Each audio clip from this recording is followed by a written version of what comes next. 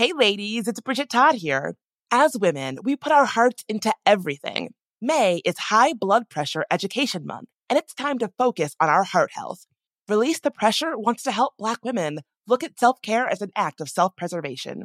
During High Blood Pressure Education Month, let's help get to our goal of 100,000 Black women putting their hearts first and learn more about their heart health.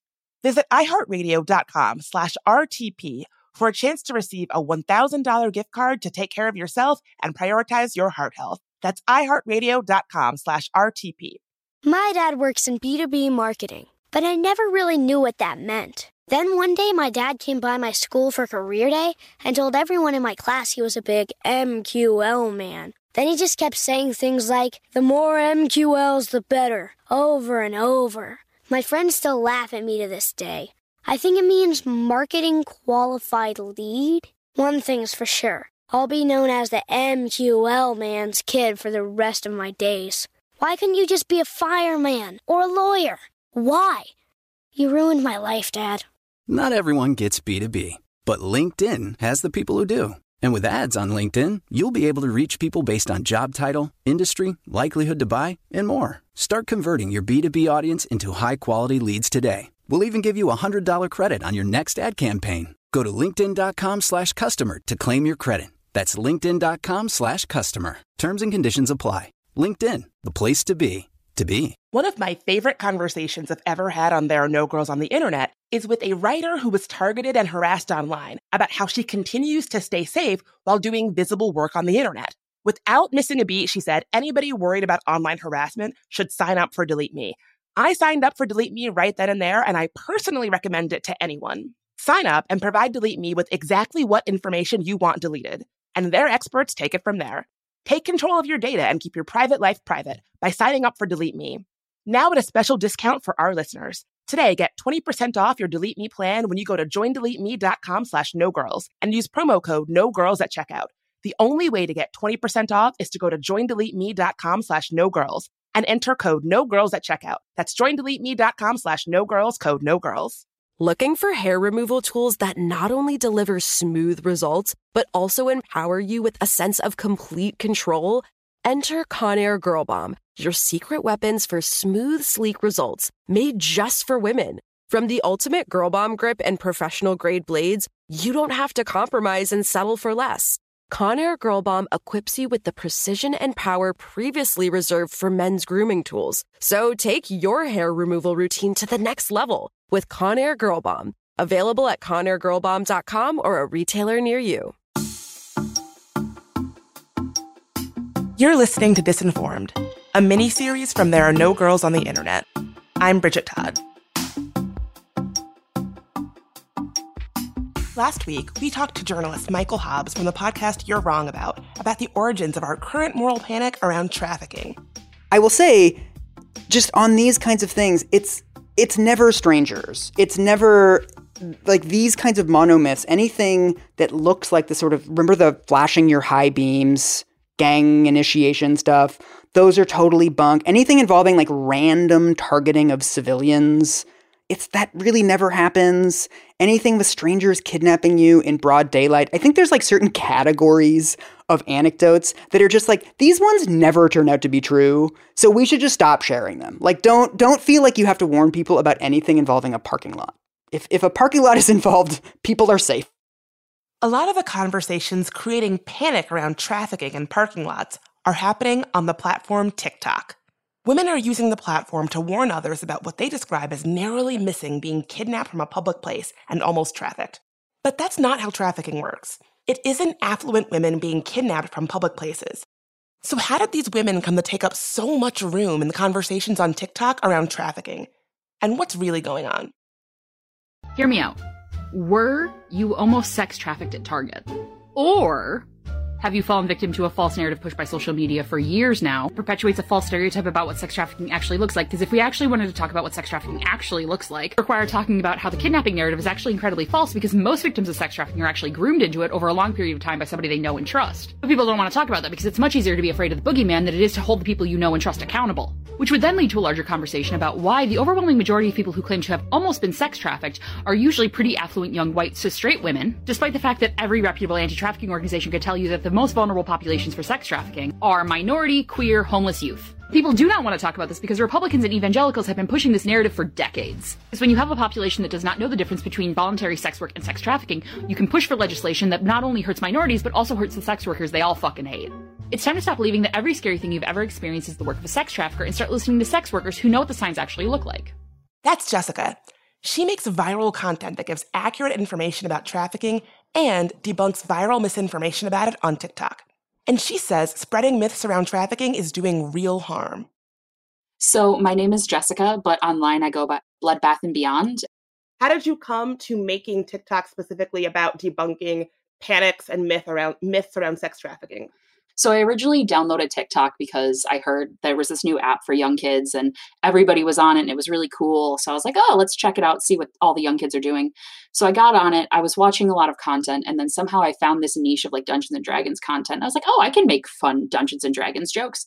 So I started making content like that. But then there was actually a lot of sexism involved in that community and a lot of gatekeeping of like, oh, women always play these stereotypical characters and they do all of these things because what's a really niche nerdy community without putting some sort of stereotype on women. And so I fell out of that community and I started making just random things. It turned into like a personal blog for a short while. And then I started finding a lot of videos online of people asking just random questions. And I was like, oh, I actually know the answer to that. And I found myself in a lot of science and math and technology sort of questions. And one of the first things that I started covering when it came to human trafficking and how I sort of fell into the niche I did was there was this one viral video going around that was talking about how if you receive a text message that talks about a failed delivery attempt, like think of if you get like text notifications from Amazon and you have to like sign for a package or something and it says like, oh, we tried to deliver it, but it didn't.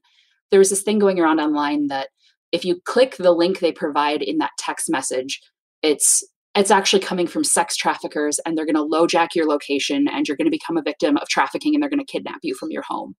By clicking on that link, you are actually sending your precise location to sex traffickers in your local area so they can swoop in and come pick your ass up. And I, off the bat, knew that that wasn't true. That didn't make any sense. That's logistically not how something would work. And if you really think about it, it just wouldn't work that way. So I ended up making a video about that. And that video did very well. And a lot of people just saw me in association with sex trafficking and misinformation. And so at that point, I think I had around 100,000 followers. And so many of my followers would start tagging me in other videos talking about sex trafficking. And they would be like, oh, is this a sex trafficking thing? Is this a sex trafficking thing? So I had this like tiny army of people that started tagging me in all of these different videos that just talk about sex trafficking. Some of them were legitimate and some of them were more on that hoaxy or misinformation side. So I've just been constantly bombarded by my followers tagging me in these videos. And that one thing about like Amazon packages kind of started it all. On TikTok, you'll find mostly white women making videos that sometimes go viral, racking up thousands and thousands and thousands of views about how they were nearly trafficked. If you search any hashtag related to trafficking awareness, and it's mostly videos of women saying that someone got too close to them while they were shopping, or finding something weird on their car. Just this morning, Jessica sent me a TikTok of a woman who found pieces of cheese smeared on her car and said this was a new tactic that traffickers were using to find their victims. Why do you think so many people on social media, and I guess offline as well, why do you think people get so up in arms about these different things where it's like, oh, someone put flowers on my car or a zip tie, like these things that people then say like, oh, I was an attempted victim of sex trafficking because I found honey on my car or I got this kind of text messages. Why do you think, like, what's going on with this phenomena, you think? I think a lot of it has to do with the othering and a lack of education on what sex trafficking truly looks like, because even though it happens in our neighborhoods, it happens all around us. So many people distance themselves from that crime and the people who commit those crimes. So if it's easier to say that it's dark, scary strangers kidnapping you from parking lots than it is to acknowledge that it's high school coaches, it's parents, it's boyfriends, it's people you know and people you've grown to trust or see as good people. So we try to other and we try to distance ourselves from the people committing those acts that we see as such terrible crimes. So I think it's just a lot easier to just you pin it on this dark, shadowy figure, and then just combining that with not really understanding who are the most susceptible victims to sex trafficking is, I think, what really built up this phenomenon online. So you might be thinking, so what if people want to make videos about trafficking? Who is it hurting? Well, the answer is that it's actually hurting survivors of sex trafficking because it adds to the idea that victims of trafficking are white ladies taken by strangers, when in reality, it's marginalized people like Black folks, queer folks, trans folks, and people dealing with homelessness. And when organizations get involved to try to combat trafficking, they can sometimes conflate trafficking with consensual sex work, further criminalizing already marginalized communities. Here's Jessica on TikTok explaining what I mean. Hello, this is just your daily reminder that most anti-trafficking organizations here in the United States aren't actually helping trafficking victims. Most of these organizations focus on sex trafficking, despite labor trafficking making up, by some estimates, 65% of trafficking victims. Many of these multi-million-dollar organizations have puritanical Christian values, and the reason that they focus on sex trafficking instead of labor trafficking is because it is incredibly easy to disguise anti-sex work legislation as anti-trafficking legislation, because most people do not know the difference. The number one victim of sex trafficking in the United States is statistically Black women, but these organizations love to push for legislation that makes it infinitely easier to label them as prostitutes and throw them in jail instead of providing resources they need to escape their situation. They instead push the narrative that the majority of victims are kidnapped and held against their will so that they can raise millions of dollars for these rescue missions. And the reason they don't talk about labor trafficking is because most victims of labor trafficking are undocumented immigrants, and that would require talking about how the U.S. loves to capitalize on undocumented immigrant labor without actually providing them basic human rights. One of your videos that I watched that really breaks this down well is this idea that so many organizations that purport to be around combating trafficking are actually, one, just like very shady, and then two, they're doing this thing where they conflate trafficking with sex work, and then they aren't kind of going after some of the biggest culprits of actual trafficking, like labor trafficking and things like that. And they're sort of selling this narrative of little white kids getting snatched off the street or white ladies getting like taken in parking lots. And, do you think that's sort of part of it, that it's easier to raise a panic around the issue when you're telling people that it looks like this, as opposed to like, no, it might be like the coach at your kid's school or something? Yeah, definitely. I think a lot of those organizations, and it's hard to look at an organization that is objectively trying to do something good and it's just say like, hey, you're doing it wrong. Like, you hate to do that. So I always try to be really careful when I speak of these organizations, as much as they sometimes frustrate me. But yeah, there are a lot of, I call them just rescue organizations, where they paint this picture. They really tend to focus on this idea that sex trafficking is, I think the word trafficking is what does it, is they associate trafficking with being carried across a border. And that is so often not the case. Jessica studied mathematics, which turns out is actually a pretty useful thing to understand when you're responding to viral misinformation around sexualized violence and trafficking. So how has studying math and statistics impacted your work on TikTok? So I would love to say like, oh, I use my degree all the time. It's so valuable. I totally, like the $50,000 I have in debt is totally worth it. But in all reality, so I have a master's degree in mathematics, and I focused on theoretical mathematics. So statistics wasn't necessarily my thing, but I definitely had to take multiple courses on it in college. And then for my master's thesis, I had to do a lot of statistical analysis and research.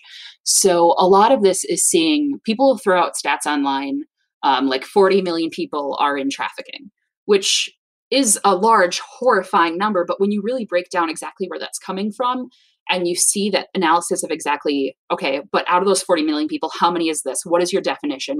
What is your sample size? Exactly how are you collecting this data? It definitely helps to have a background in mathematics and understand, okay, like what is the importance of sample sizes and how are they collecting this and how are they going out and doing all of these things? It definitely helps to see what happens when that isn't done properly.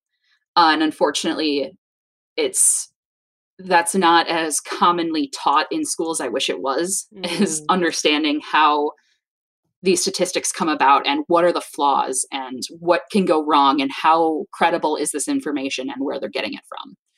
So that definitely comes in hand quite a bit. In response to the death of Sarah Everard, a South London woman who was found dead this year, The United Nations Entity for Gender Equity and Empowerment of Women released a report that showed that 97% of women in the United Kingdom from ages 18 to 24 have been victims of sexual harassment in public places. That factoid sparked a viral movement on TikTok where women cite the 97% number to make really moving videos calling out the sexual harassment that we face in public constantly. But a lot of men also really latched onto that 97% number. Some said that since the study included things like catcalling or staring as sexual harassment, that 97% figure must be overblown. And it gave a lot of them a really easy excuse to just disengage from the conversation altogether. Because that one stat had become kind of a rallying cry for talking about sexual harassment in public on TikTok. Yeah, that 97% number, that kept me up for multiple days. That's a really tough one because the data science in me and the person with the math degree in me wants to go, hold up, that's a really, really big number. That's a very large assumption to be making. You better have a lot behind it to prove that. But also at the same time, like being a woman just existing in the world, it's hard not to believe it. Like the amount of times I've been catcalled or sexually harassed, like, oh yeah, no, 97% seems about right. So your assumption is to just go with it and be like, yeah, that's accurate. That reflects what I've personally seen in my life. So when I come in, and I think that's why I'm in a unique position to be talking about it, is because I've seen men, or at least male presenting individuals, come online and talk about that, and they are immediately shot down. They're like, you're not allowed to be talking about this. You are the problem. How dare you try to tell us or try to speak over our experiences? So as a woman who has a little bit more technical understanding of how these studies work, I think it's valuable for me to come in and say, hey, I'm sure 97 is pretty close to what it actually is. It wasn't meant to be this all-encompassing perfect study that was going to get thrown around by the entire world and turned into a massive movement. It was a self-selected study, and this organization just wanted to get a rough idea. They weren't trying to make it this monolith of an idea.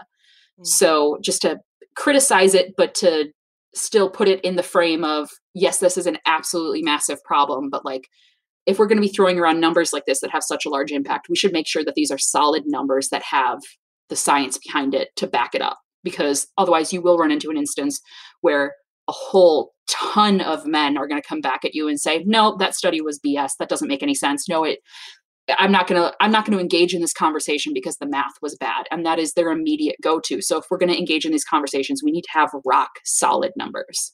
That's such a good point. Because I can see, I used to, in an earlier iteration of me, used to spend a lot of time like arguing with guys in Reddit and things like that. And so it's like, as soon as they're like, oh, well, I think your numbers are not accurate, like it really is a way for them to just sort of shut the conversation down. Yeah, part of one of the videos I made talking about the 97%, I think I ended the video on something like bad math isn't an excuse to leave the conversation. And that chunk of my video got stitched like 200-300 times of women being like, she gets it. And I think that was really what helped engage in the conversation is, yeah, the math was flawed. We should talk about that because we want to make sure that we're getting accurate information. But like, also, this is a societal phenomenon, and getting a perfect number is never going to be easy because you can do sample sizing, but there's going to be so many individual experiences or different cultures and communities that behave differently around women that that's not an easy number to get. So yeah, we're probably going to be going off of a couple of assumptions here and there, but just because the study's flawed doesn't mean that like the amount of women who resonated with that statistic should speak for itself. Let's take a quick break.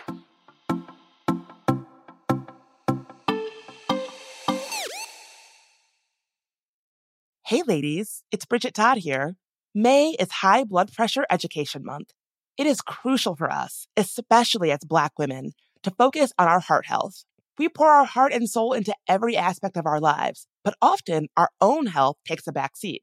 That's where Release the Pressure comes in. It's all about us, Black women, seeing self-care as an essential act of self-preservation. Whether it's for yourself, your family, or your community, your health is invaluable. Let's help get to our goal of 100,000 Black women putting their hearts first and learn more about their heart health.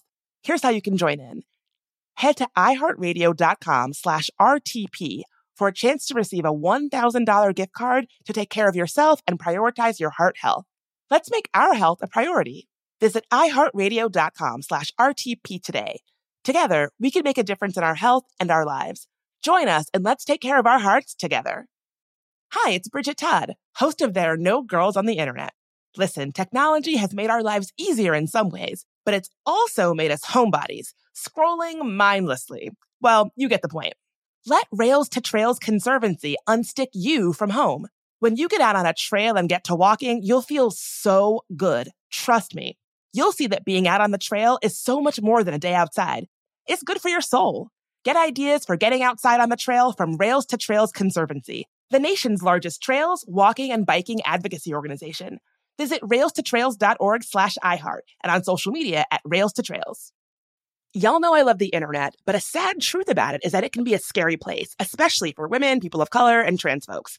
We've talked to people on this podcast, whistleblowers, activists, and advocates who are making technology safer, who then become targets for doing that work. But the truth is, it can happen to any of us online. That's why I personally use and recommend Delete Me. Delete Me finds and removes any personal information you don't want online and makes sure it stays off. Sign up and provide Delete Me with exactly what information you want deleted, and their experts take it from there. Take control of your data and keep your private life private by signing up for Delete Me, now at a special discount for our listeners. Today, get 20% off your Delete Me plan when you go to joindeleteme.com/nogirls and use promo code NOGIRLS at checkout. The only way to get 20% off is to go to joindeleteme.com/nogirls and enter code NOGIRLS at checkout. That's joindeleteme.com/nogirls, code NOGIRLS. So in 2024, one of my goals is to finally get serious about my finances. It's been kind of a big emotional thing for me. Thinking about money historically has caused me a lot of anxiety and stress because I have a lot of trauma related to money. And if you can relate, if that sounds like you, check out Fearless Finance. Fearless Finance provides on-demand, comprehensive financial planning by the hour. It's a new way to get financial advice without all the headaches, high fees, and commitments that come with traditional financial advisors. Fearless Finance planners don't sell anything. No used car salesman vibe here. And that means no concerns about being sold something just for the commission that it earns a rep. Their planners meet you where you are on your financial journey. No judgment. Whether you're looking to buy a house, optimize your savings, or just want to make sure your finances are okay, they can answer your questions and help you achieve your goals. No question is too small, no problem is too big. Fearless Finance is making financial advice more affordable and accessible. You meet with your planner virtually, and they charge by the hour. Visit fearlessfinance.com today to get started. You can chat with a planner for free to make sure it's a good fit. And you'll get $50 off your first planning meeting when you use code GIRLS.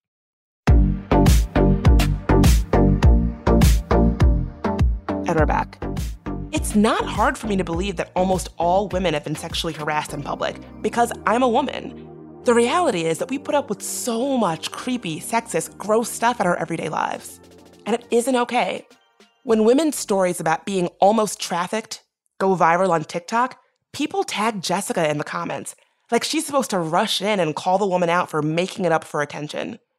But Jessica says even if the women who make these videos are probably not about to be trafficked from a target, they are probably very genuinely in situations that feel creepy or unsafe, because the experiences of being a woman in public often feel creepy and unsafe. That dude who gets way too close to you while you're shopping might not be a trafficker, but that doesn't mean women are wrong for feeling skeeved out when that kind of thing happens. And Jessica is not interested in invalidating women's experiences.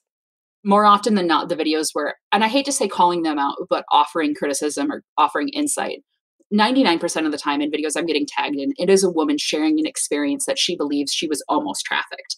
And whether or not I even respond to those videos, I'm tagged in them hundreds of times. Whenever a video goes viral, I have to turn off TikTok for a little while because my notifications get so bad. I can't focus on my engagement with comments I get because people tagging me in that video is so overwhelming.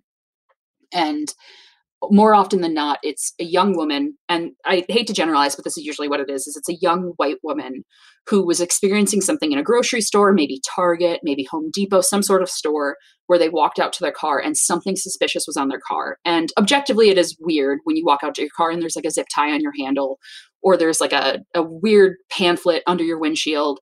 Like that's kind of odd, but sometimes they jump to the conclusion, and sometimes the comment section jumps to the conclusion that they were a near miss for a sex trafficking incident, and that they were almost kidnapped, and that they were almost to be never seen again. And those are so difficult to talk about because it's so hard to come into that offering any sort of spotlight onto what sex trafficking actually looks like without coming off like you're invalidating their experience. so often the criticism I receive is, how dare you invalidate their experience? How dare you tell them what they should be feeling? How dare you tell them that they shouldn't be afraid?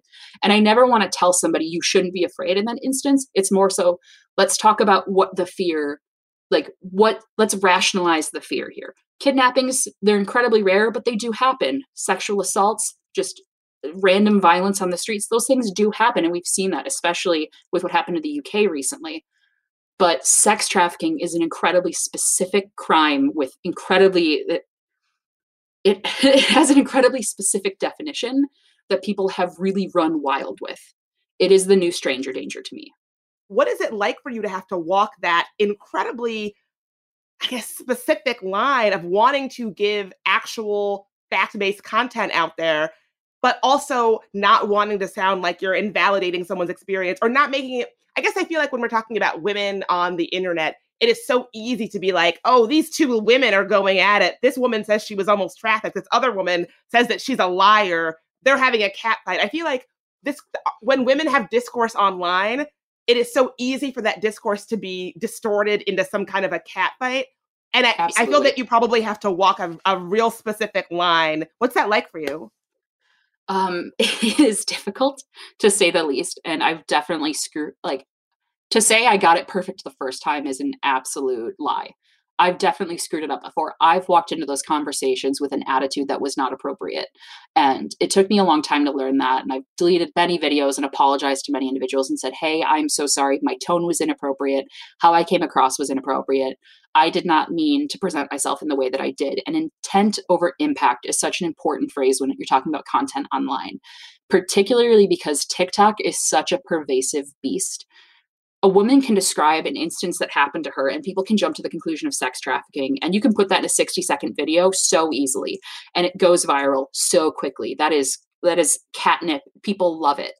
But when somebody comes in and says, let's have this extremely nuanced, complicated conversation about what sex trafficking actually looks like and why this misinformation is actually really harmful and why we're still allowed to be afraid, but we need to contextualize that fear in a really important way, that is really hard to fit into 60 seconds.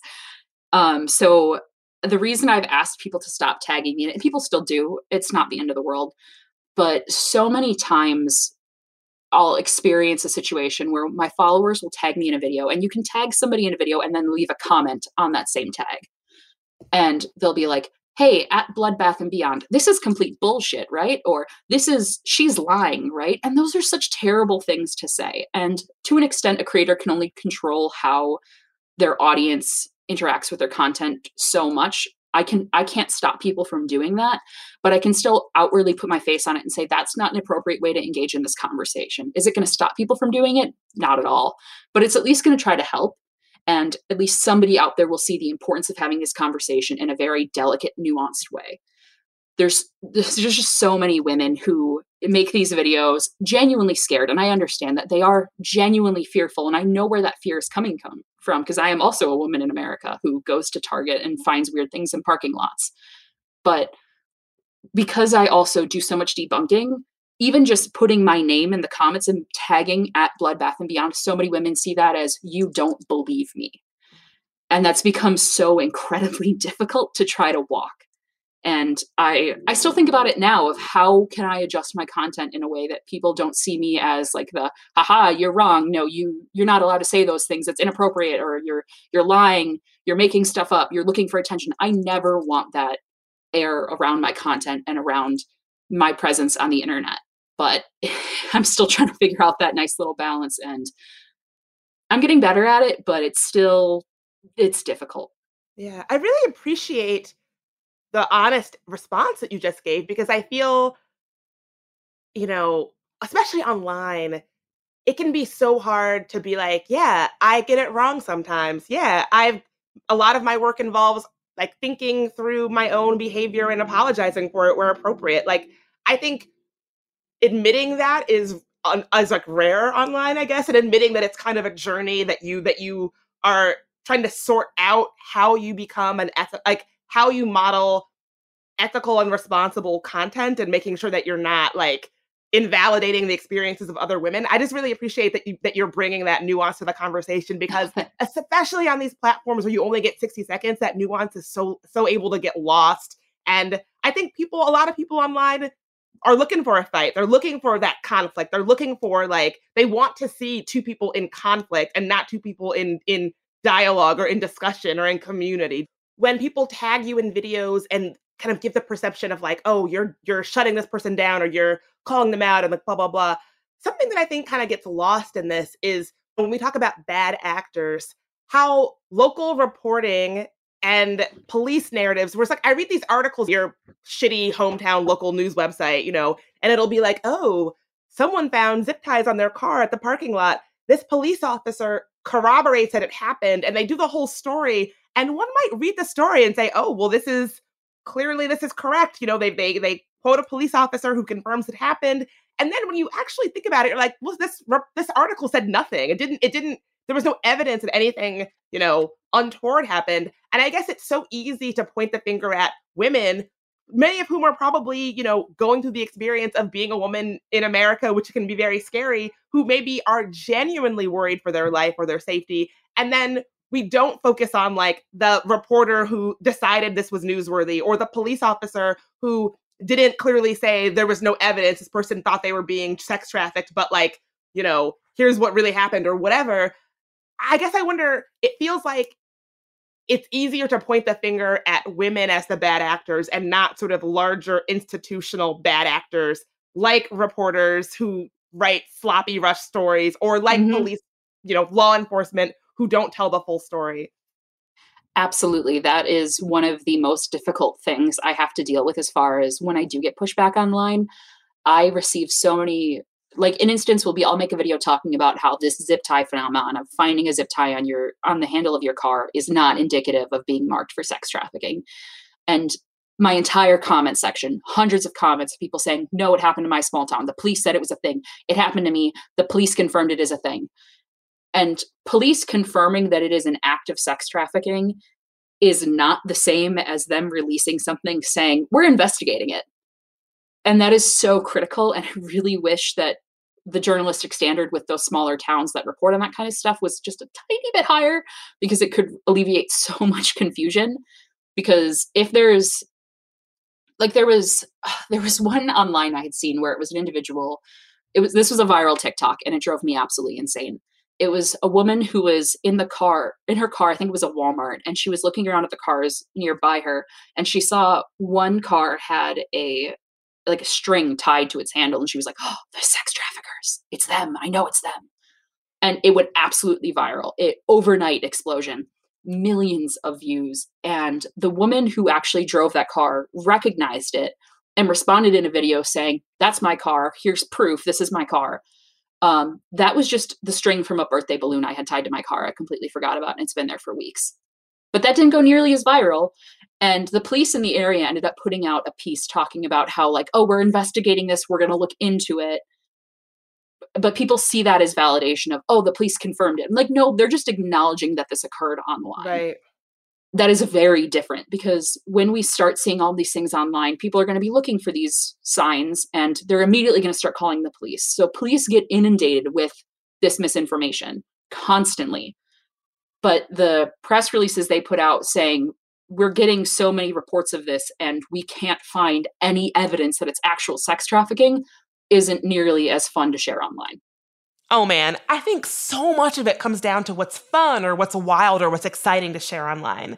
Recently I was in the car and I flipped to some kind of conspiracy theory radio station just for a second. And in the 30 seconds that I was listening, they were talking about how Bill Gates is going to microchip us all with the COVID-19 vaccine and how he's going to force us all to eat cockroaches. And I thought, wow, anybody that's really pushing accurate or reasonable or measured information, how could we compete with that? That is compelling content. And I do think that so much of what it comes down to when it comes to sharing conspiracy theories or misinformation comes down to what is fun to share online, or, what is exciting or wild to believe. Absolutely. I think I shouldn't say my favorite example, but the example that's ringing all the alarm bells in my head is Wayfair. So for those who don't know, back in June of it was last year, June last year, there was this conspiracy theory going around that there were all these high-ticket, high-priced items on Wayfair with absolutely outrageous, unreasonable prices. Like this industrial shelving unit was going for like $20,000 online.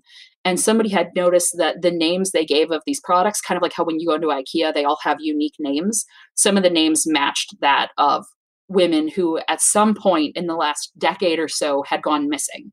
And they were like, oh, obviously, this means that Wayfair is selling these women online, because that's a completely reasonable conclusion to jump to. What else could it be? What else could it be? Exactly. More after a quick break.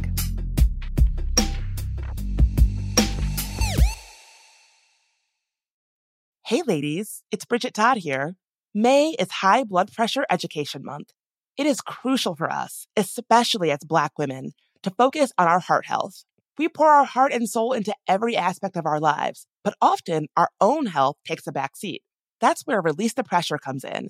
It's all about us, Black women, seeing self-care as an essential act of self-preservation. Whether it's for yourself, your family, or your community, your health is invaluable. Let's help get to our goal of 100,000 Black women putting their hearts first and learn more about their heart health. Here's how you can join in. Head to iHeartRadio.com/RTP for a chance to receive a $1,000 gift card to take care of yourself and prioritize your heart health. Let's make our health a priority. Visit iHeartRadio.com/RTP today. Together, we can make a difference in our health and our lives. Join us and let's take care of our hearts together. Hi, it's Bridget Todd, host of There Are No Girls on the Internet. Listen, technology has made our lives easier in some ways, but it's also made us homebodies, scrolling mindlessly.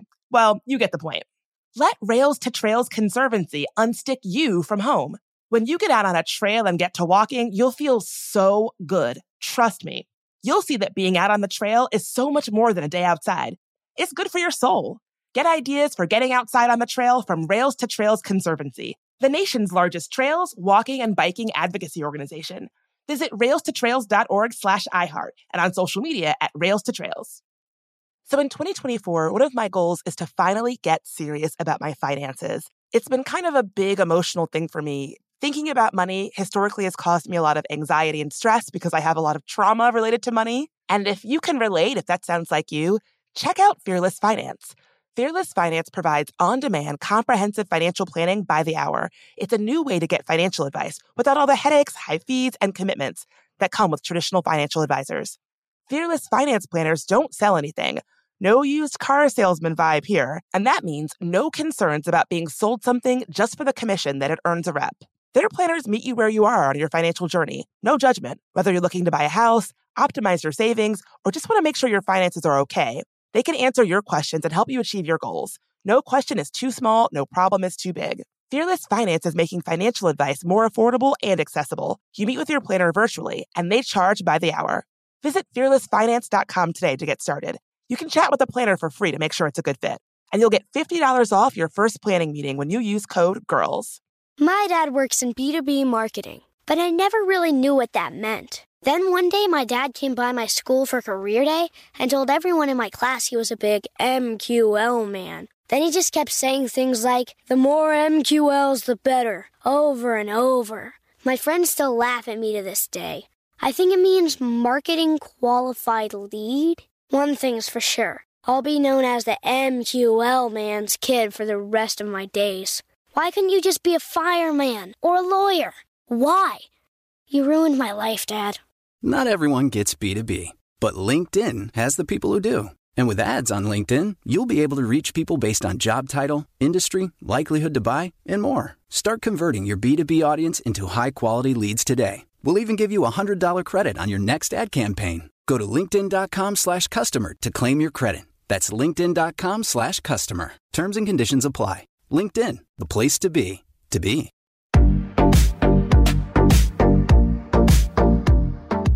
Let's get right back into it. Wayfair had to actually put out a statement saying they were not involved in human trafficking. There is, of course, no truth to these claims. The products sold in question are industrial-grade cabinets that are accurately priced, they told USA Today. And the whole incident had really obvious ties to the QAnon conspiracy theory. And so actually Michael Hobbs from You're Wrong About did an amazing piece talking about breaking all of that down, but that's not nearly as exciting because everybody wants this. There was a grand conspiracy and it was this evil person all along. It was George Soros. It was Amazon. It was all these bad actors. There are reasons to not like certain large corporations. We don't need to come up with these outrageous conspiracies not to like Wayfair. A lot of people don't like Wayfair because they provided furniture for the holding cells at the border for children. That's a reason to not like them. We don't have to tell everybody that they're secretly trafficking children. The reasons to not like them are right there. So how can people be better involved in conversations around trafficking? All the time I'm getting comments from people asking, okay, you've taught me what it isn't. Now what can I do to help trafficking victims? I would like to right the wrong I did of spreading misinformation. What can I do to help the victims? And the number one thing I think that everyday people can do is just when conversations of sex trafficking come up, research, look into it. A lot of these larger organizations, like the Polaris Project is one of my favorite because they have such an intense and thorough myths and facts page breaking down exactly the popular ones you see online. Like, are they doing this? No. Are they doing this? Well, yes, that is a thing. They give so much nuance to it. Even a simple Google search or just knowing some more reliable organizations that provide better information on this and running it by them first before you're sharing it. Because what a lot of people don't know is that so much of this is fueled by this idea of, I don't know if it's true, but I'm going to share it just in case. That sentence keeps me up at night. It is so frustrating because so many people just see it as, I don't want to take, or I don't want to, or I don't know how to engage in checking if this is accurate. I'm just going to share it just in case. And that's why TikTok is so frustrating because the barrier for entry of sharing this information is so low. It takes 2 seconds to comment. It takes 2 seconds to duet a video, which is another way of sharing it onto your own platform. And it is so frustrating because when we share this information online, we're drowning out actually reliable, good information talking about the signs of sex trafficking. And even aside from that, like, we can have an incredibly nuanced conversation talking about how statistically the most likely victims of trafficking are Black women, homeless individuals, LGBT youth, kids in the foster system, people who are down on their luck or don't have a steady, reliable network of resources around them to help them if they need assistance. But when we start drowning out that conversation, we're not only are we not letting that get the spotlight where it really needs to be the forefront of this conversation, we are also hurting the actual victims directly themselves because we're creating this idea and this culture around what trafficking looks like and what the average victim looks like. So when a victim comes forward and says, I think I was sex trafficked or I need help, people are less inclined to believe them because we've created this narrative that most trafficking victims are innocent upper middle class white women getting kidnapped from Target and it was against their will, which is one of the biggest things. Is people have this idea that the majority of trafficking victims, it started some sort of violent, aggressive crime like being kidnapped. When in reality, most victims of trafficking were groomed into it and they did it to a degree willingly to start, or they were coerced into it by somebody they know and trust. And when we're not educating people on that, they're less likely to look out for those in their community that are likely to fall victim to that sort of activity. And we're actively harming the victims that we think we're helping when we share that information.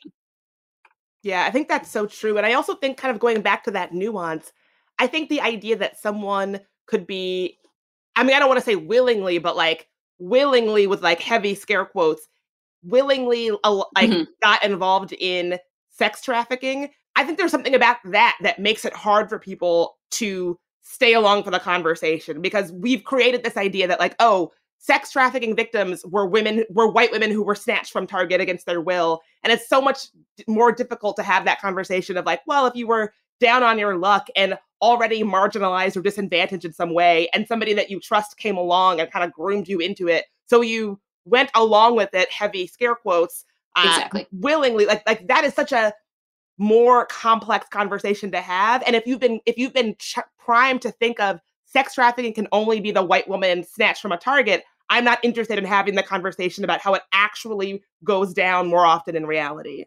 Exactly. It's so rarely affluent women getting snatched. And it's when that's the people who take the spotlight in these conversations, we're not going to pay attention to the queer trans Black kid who got kicked out of their house because their parents didn't agree with that situation. And now they're desperate for money and they're willing to perform sex work. And now that they're in that and they're becoming adjusted to it, somebody's taking advantage of them and grooming them into a situation where they cannot escape, and it becomes a forced situation. And it's so incredibly frustrating that time and time again, white women are taking the spotlight away from marginalized communities, which is why personally, it feels so important as a white woman to talk about this, because I often feel like when white women have, and this is generalizing a lot, but when white women have built this idea in their head of what their reality looks like, a marginalized individual coming in and saying, hey, you're actually really taking the spotlight, or you're really consuming this conversation and holding it away from people that are more likely to be involved in what you're so afraid of. When that's coming from marginalized voices, I feel like white women are less inclined to listen, which is unfortunate and terrible. But if I can start to help bridge that gap at all and be like, hey, fellow white women here, I used to think like you, and that's actually really toxic. Let's talk about it. If I can help bridge that gap. I wish we lived in a world where marginalized people were supported when we spoke up about somebody in a position of trust abusing their power. That person is so much more likely to be a trafficking perpetrator than a stranger in a Target parking lot in broad daylight. And when women speak up about dudes being creepy in public, we should believe them. It shouldn't have to be described as a near trafficking attempt for women to be heard and supported.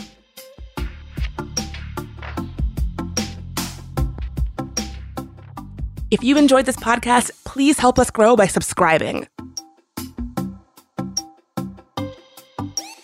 Got a story about an interesting thing in tech or just want to say hi? We'd love to hear from you at hello@tangoti.com. Disinformed is brought to you by There Are No Girls on the Internet. It's a production of iHeartRadio and Unbossed Creative. Jonathan Strickland is our executive producer. Tari Harrison is our supervising producer and engineer. Michael Amato is our contributing producer. I'm your host, Bridget Todd. For more great podcasts, check out the iHeartRadio app, Apple Podcasts, or wherever you get your podcasts.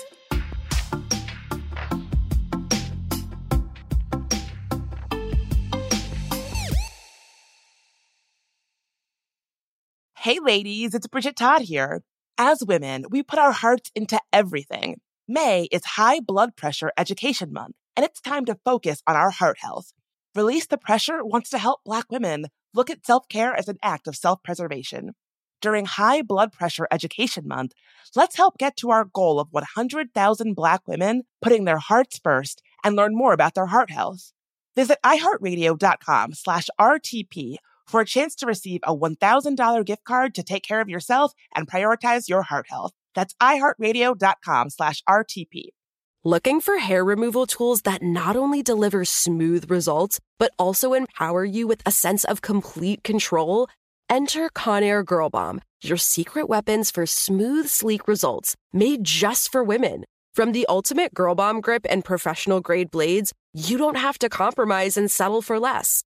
Conair Girl Bomb equips you with the precision and power previously reserved for men's grooming tools. So take your hair removal routine to the next level with Conair Girl Bomb. Available at ConairGirlBomb.com or a retailer near you. Are you still searching for your perfect place to call home? Well, now is the time to buy at Fisher Homes. If you're looking to move in before the end of 2024, May could be your last opportunity to start building your dream home and close before the year's end. If you're hoping to move in even sooner, Fisher Homes also has homes that are move-in ready and waiting for you, where you can start enjoying the benefits of homeownership even faster. Schedule your personal tour with a new home advisor today at FisherHomes.com and make this spring the season you find your perfect home sweet home.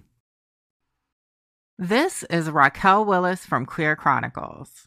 Right now, there are close to 500 anti-LGBTQ+ bills in state legislatures across the country.